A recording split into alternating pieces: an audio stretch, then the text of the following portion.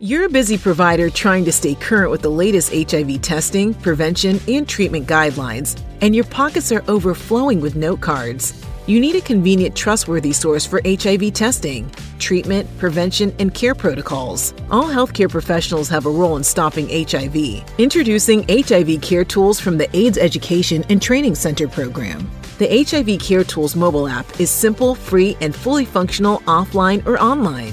It features quick guides for HIV prevention, screening, testing, diagnosis, and treatment. HIV Care Tools provides common clinical calculators used in HIV management and provide validated screening tools for comorbidities such as depression, substance use disorders, and PTSD. And if you need clinician-to-clinician consultation, HIV Care Tools provides one-touch access to free clinical consultation services by a multidisciplinary team of experts. Take us with you. Download HIV Care Tools today.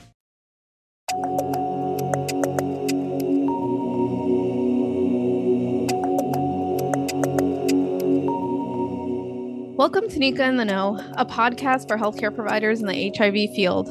I'm Mariana Breitman. Today, I'm sitting down with John Farragon to talk about the Conference on Retroviruses and Opportunistic Infections, or CROI, which took place in February of 2023. Welcome again, John. Thanks, Mariana. I'm happy to be here again. So, John, this is our first update from the CROI meeting. So, what is it about and why is it so important? Yeah, so CROI is the annual big HIV meeting that happens once a year, and for the last couple of years, it's actually been the last 3 years it's been done virtually. But this was the first time in 4 years, basically, that we've actually been in person. So this year's CROI 2023 was held in Seattle. So the last one in person was in 2019. So it's been a long time. So just a couple of things, just to give you a sense of who comes to the conference. 3,499 attendees. And 2,947, so just under 3,000, were actually in person, and the rest of them, 552, were actually done virtually. The CROI conference is an international conference as well, so it represented 72 different countries, and 40% of the attendees are actually from outside of the United States this year. The other thing too that people like to worry about is, or not talk about is, how many abstracts were from the United States, and actually only about 37%, about a third of them were actually authors who are presenting abstracts outside of the United States. And this year in particular, it was interesting. There was just under 1,000 or 959 first-time attendees. So again, a lot of people go to this meeting. And I think anybody that goes to it, I think would say the same thing. It was just good to be actually in person this time instead of having to do it virtually. So a couple of things. We're just going to cover some of the opening sessions and some of the other information from the first day or so. We'll have other updates on CROI as well that we'll try to cover. We'll be able to cover in just one more episode. We may need 2 more episodes to actually cover all of it, but we'll be doing that in the next couple of weeks. So opening session, there was a nice talk on dynamics of HIV infection and cure by an Alan Perelson. He's from the Los Alamos National Laboratory. Did a lengthy discussion on mathematical modeling of HIV viral load decay over time. So really, it was a cool talk, and he used a lot of the complex math and experiments and to kind of validate them. And he reviewed different historical regimens used in HIV and the decay of the virus over time, which really led to the discussion of kind of these longer phases of HIV decay in the reservoir. And his collaborative research now is actually looking at the use of these broadly neutralizing antibodies or other treatments to affect viral set points for patients. So really, really cool talk by Alan Perelson. Next up was what we call the NGALI Man Lecture by Kevin DeCock. And this is every year someone gets awarded the ability to do this lecture. And this provided a nice historical overview of HIV infection over time. And Dr. DeCock's work at the CDC and other agencies. He discussed in detail the facts of the social determinants of health that are really a major factor in HIV. And I think all of us that are doing HIV care now and in the modern HAART era understand that these factors are really, really important as we go forward and trying to make sure that we successfully treat a number of patients. So these are all important as we meet some of our goals for ending the HIV epidemic and also for international goals as well.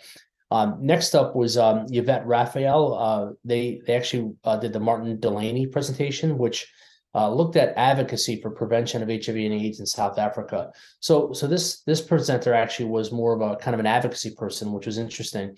But she discussed in detail the challenges of HIV prevention efforts in South Africa, and more specifically, the lack of education and awareness of PrEP for young Black women, and reviewed some of the advocacy interventions that really could be incorporated for these populations, and had numerous slides on the efforts of her group and other groups in South Africa, and I think energized a lot of the crowd to address some of these issues, and particularly as it related to drug pricing, talked about the drug pricing of injectable PrEP, and also the use of the vaginal ring as potential interventions beyond the use of oral PrEP for patients. So really nice section on both on the history of the history of kind of modeling some of the stuff by Dr. DeCock, looking at other agencies and disparities in care, et cetera, and then also this Martin Delaney presentation looking at advocacy. So finally, they actually finished with a 30-year CROI video, which highlighted the initial development of the meeting in 1993 and some of the major milestones in HIV science that were presented at CROI. And then after that, very, very much after that, right, almost immediately, they put Dr. Anthony Fauci on, and he did a really kind of quick overview discussing the formation of the meeting in 1993 and went through a timeline through 2023 that highlighted some of the major events in HIV treatment, including triple drug ARV therapy, the origins of HIV, use of PrEP for prevention, some of the U equals U studies, and some of the key studies like the partners, and discussion of the rollout of not just CAB for prevention, but also cabopivirine for treatment, and now lenacapavir as long-acting injectables. Really kind of a nice overview of where we are with HIV and the whole history of how we've gotten to where we are in 2023. And also reviewed two main pieces, for the future, which is really a focus on both vaccine research and cure, despite some of the difficulties in cure vaccine research. We're still looking at that. Thanks so much, John. That sounds like a really great start to this conference. So, what were some of the highlights from the first day? Yeah, so thanks, Mariana. So the first day was actually Sunday. It was a Sunday, this Sunday evening, kind of a shorter day, but then Monday was the first full day. So what I talk about here is some of the plenaries and some of the main presentations from Monday. The Monday AM session, there's usually two plenaries in the morning, and the first one highlighted the work from PEPFAR. Now, PEPFAR is the President's Emergency Plan for AIDS Relief. So if you remember PEPFAR, this was actually developed during the Bush, the son Bush W's administration, introduced in 2003. So this program is now about 20 years old, and they had a presenter. This is John Neckenzagang from the U.S. Department of State, who reviewed 20 years of PEPFAR. He reviewed information about how poor life expectancy was prior to PEPFAR, and so far the program has really provided 20 million patients with ARV therapy. They talked a lot about this and talked about over 7 million new infections. Despite that, the assisted with care for over 10 million of those infected, 20.1 million are on therapy, 25 million lives saved, 5.5 million babies born without HIV, and then 70,000 facilities strengthened, 340,000 workers trained, 3,000 labs.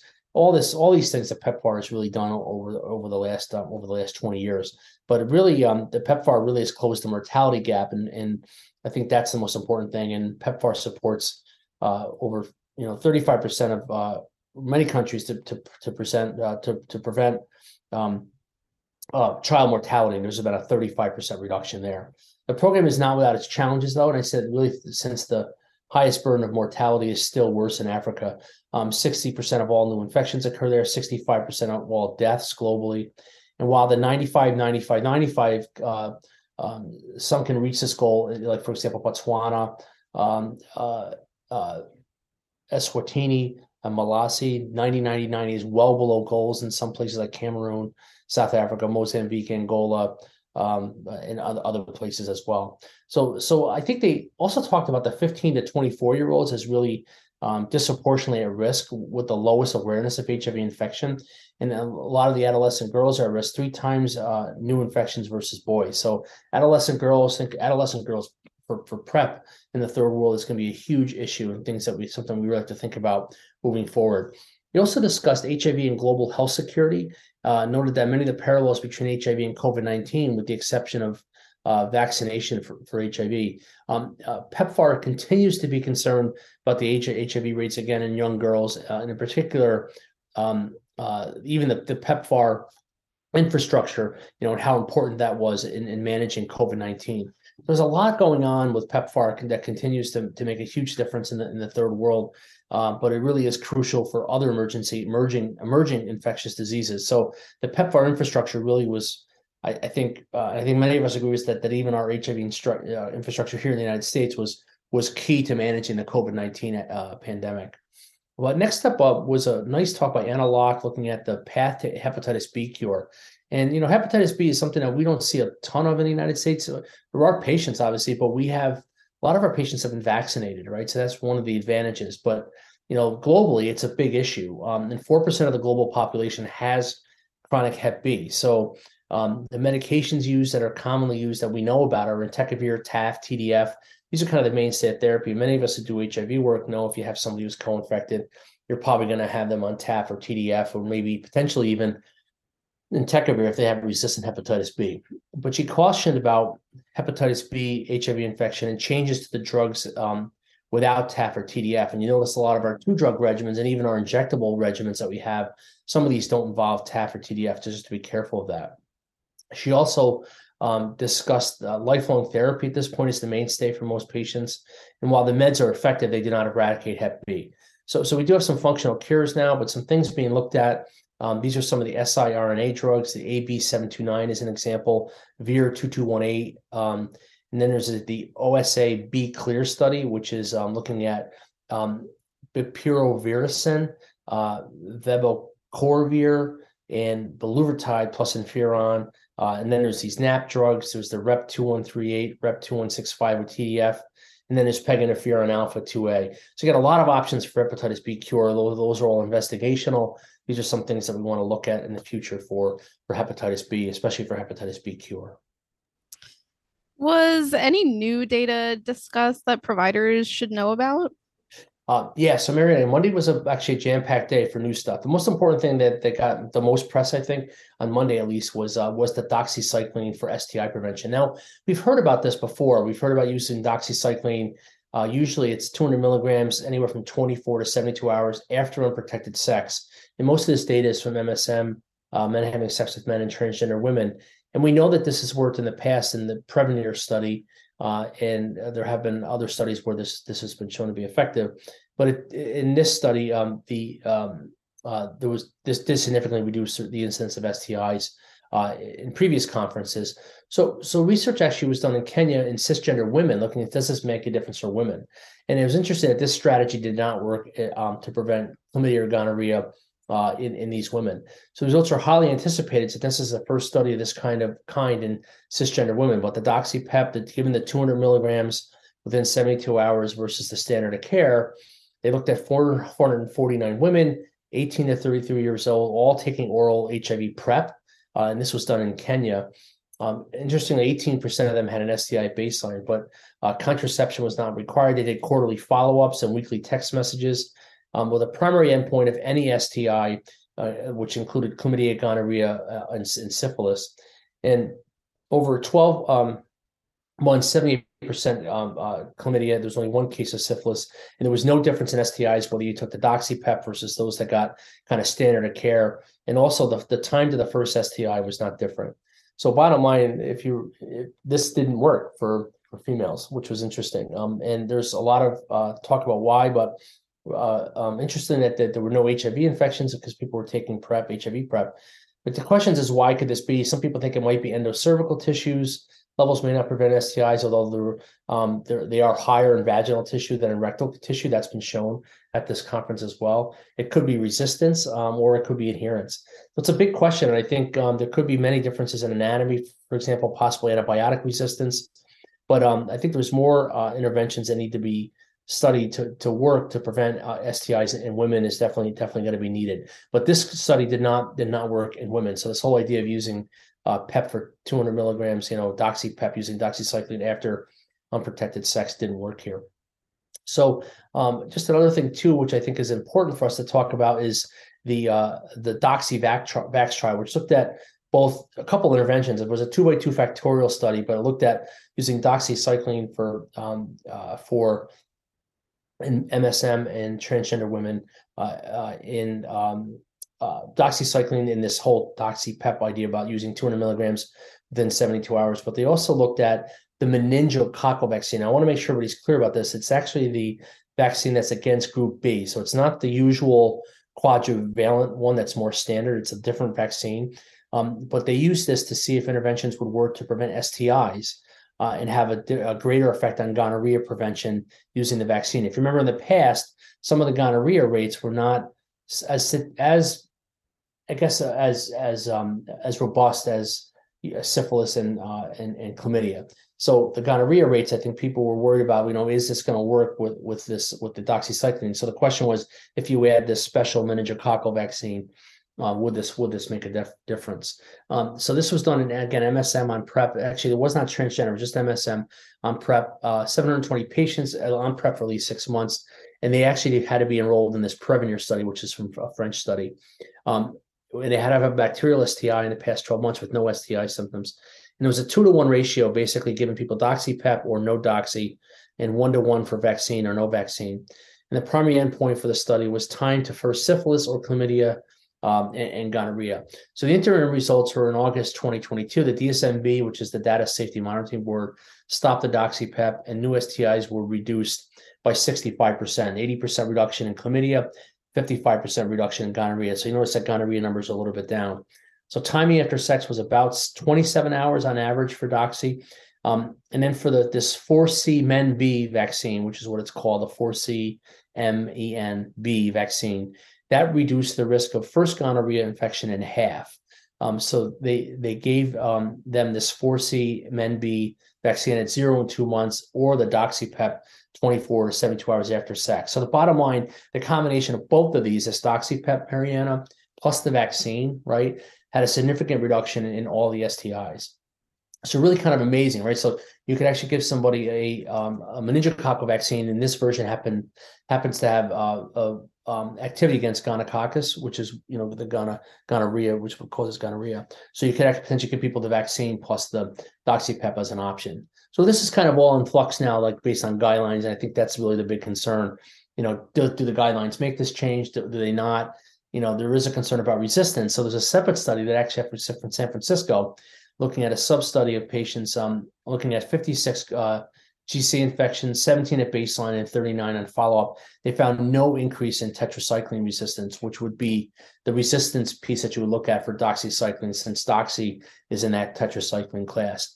But they also looked at other things as well. So many of you may know that doxy has a good activity against Staph aureus. So the question is, are you inducing Staph aureus resistance with patients? And 14% actually decrease in colonization, but then there was no change in the rates of MRSA, and no change also with Neisseria. So the bottom line, although this is a small study, there appears to be no marked resistance in this small sub-study. And the point here that for high-risk MSM, this may be an option. I think from a resistance standpoint, I think we do need longer-term data and more patients and more follow-up. It's going to likely be needed, though I'm sure that I think some in the field will probably be recommending this. There some places I know, like San Francisco, they have like a 4-page handout or description of this doxy-pep idea. I don't think the vaccine piece has been added to it, but just know that there are places that are going to be recommending this, and we'll have to follow that over time to see if the STI guidelines change. In the CDC guidelines, I just recommend there is a one paragraph talk about this doxy-pep, because it got some press in the summer when it was some of the data was the other data was released, and now we have this data with the negative study for women, and now we have the data on the vaccine edition, and now we have data on some resistance from the US. The resistance rates are definitely a little bit worse in the European Union, so that's really a concern too, to kind of put this all together, kind of big picture across the globe. What should we be doing? I know that there was a PrEP implementation session that took place on this day as well. Can you talk a little bit about what was covered there? Yeah, so this is a great talk here. They focused on the implementation challenges with CAB-LA. So this is an afternoon's session where they talked about data with injectable PrEP and how good the data is, and really it's safe with gender affirming hormones. And they focused a lot on the 083, but they also mentioned the 084 study, which is the HPTN 084, which actually looked at women. And so really no congenital abnormalities, so that it seems to be safe in pregnancy. No, it's safe with gender affirming hormones. So for transgender patients, this would work and be effective. And the World Health Organization does recommend that this may be an additional option for PrEP, this injectable long-acting drug. So the big question is, can we use, CAB-LA, in the third world, and the discussion was really about efficacy to effectiveness. So there's still this real gap between findings and clinical practice is widening. And the speaker used the examples of having, you can have a fast sports car, right? But if it's stuck in traffic, it doesn't matter. You're not going to get anywhere with it. So you can have great drugs, right? But if you still have the same infrastructure problems in your country or where you are, this isn't going to solve all the problems. So the same with PrEP. You can have the ideal drug candidate, but in reality, if there's no implementation infrastructure, it's not going to matter. So it was a really nice job. They highlighted that only a fraction of people who need PrEP are on it. We've missed the UN target of 3 million on it by 2020. And even in the US, the EHE wants 50% on PrEP, but I think we're only about 25% there. And that's mostly in white men. So in her area, Zimbabwe, from 2018 to 22, had met the target in 22, 106% of target. So they've done great there. But she also focused on three main pieces. That's demand, delivery, and data. And we need to increase the resource allocation to evidence-based decision-making, and focusing on equality, equity, and justice. In addition, any cabotegravir rollout really should be upholding the rights of patients and include adolescent girls and women, people who inject drugs, and also attempt to remove some of the stigma around PrEP for Black and African-American men and women. So the large discussion was on the neglect of culture in global health research and practice. So like where there are gaps to implementation, it's people who inject drugs, it's sex workers, it's pregnancy, gender diverse populations, and those that are under 18. These implementation studies that have been looked at in sub-Saharan Africa really only, where it has 7 to 10% of new infections in the U.S. Annually for people with injecting drugs. Another place where this could work well. But pricing is also going to be a big issue, and long-term INSTI resistance is also a big concern. There's an article that actually looked at this, modeled that sub-Saharan Africa, what the risk of INSTI resistance is if you give people long-acting injectables. There was another talk by LaRon Nelson, who discussed some of the inevitable inequalities. He's actually from Yale, and he focused on the use of PrEP and MSMs, highlighting previous data from many years ago, which showed health inequities for Black patients. And looking at MSM in the U.S., Black versus white from 2010 to 2018, the HIV incidence, there's been much steeper declines in HIV incidence in white patients versus Blacks. And this is largely, we believe, probably due to racial disparities in care in the U.S. It's also likely due to social and structural issues that impede PrEP rollout in Black patients, including unstable housing, unemployment, incarceration history, organizational practices and policies that also contribute to some of these inequities. And it was a really nice talk about kind of the inequities, both politically, economically, some of the incentives and the disincentives, inequities, et cetera, that reinforce some of these disparities. So I think the mechanisms are what can we do, really helping provide people access and make it a real choice for patients. And some of these business innovation models where these health business operators, especially in HPTN 096, they're building equity through advocacy. And the bottom line here is I think health inequities have not changed much, and we still need to do more to advocate for PrEP use in patients with real health inequities. And then I think finally, Mariana, the nice talk was from Sunil Solomon, who really reviewed some of the data on long-acting PrEP and long-acting cabotegravir here as an implementation for people who inject drugs. And again, started off by using the Ukraine as an example for some of the highest rates of people living with people who inject drugs as in that country. In India, high rates of HIV and PWID. But compared to new infections in HPTN studies and the numbers at the same time in India for PWI, the US is just as bad. So not getting PrEP to them is a big concern. So we need efficacy data in people with injection drug use. There is macaque data that exists, but there's no really data in large studies for patients. There's one Thai study that looked at TDF years ago, but some of the newer options are not there. Drug-drug interaction studies that are needed with buprenorphine and methadone, because of due to the long-acting nature of the drug. Study designs could also focus on single-arm trials with no control arms and unbalanced allocations to include incarcerated patients at release, people with unstable housing. All this comes up as a way to kind of measure acceptability. And the question is for long-acting CAB, we've talked about the long-acting PK tail, and especially if you convince somebody to take the injection, but now if they stop taking the injection, they have to take tablets to cover the tail. So do people understand that, and are injection drug users going to be willing to do that? These are all things that I think are kind of real challenges here.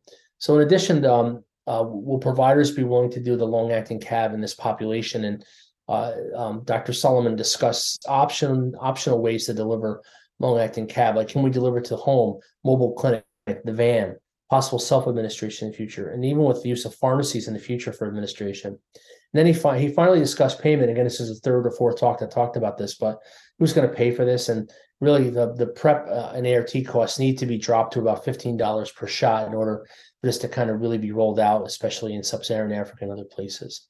So again, a lot of material that we covered today, but that's it for now, Mariana. More to come on our next edition, covering more updates from CROI. I've got more stuff coming to you, so we can talk more about what happened at CROI. But that's it for now. John, thanks so much for joining us and telling us about some of the highlights from the first day of this truly important conference for listeners who may not have been able to attend.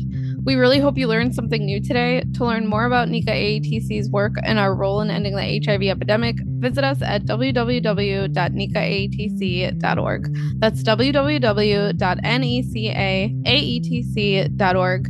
If you have questions or comments about anything we covered today, or if you have suggestions for topics you'd like to hear us talk about, don't hesitate to email us at podcast@nicaatc.org. That's podcast@nicaatc.org.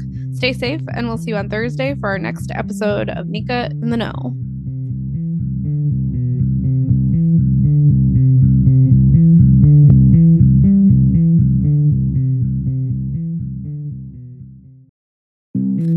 This presentation is supported by the Health Resources and Services Administration, HRSA, of the U.S. Department of Health and Human Services, HHS. The contents are those of the authors and do not necessarily represent the official views of, nor an endorsement by HRSA, HHS, or the U.S. government.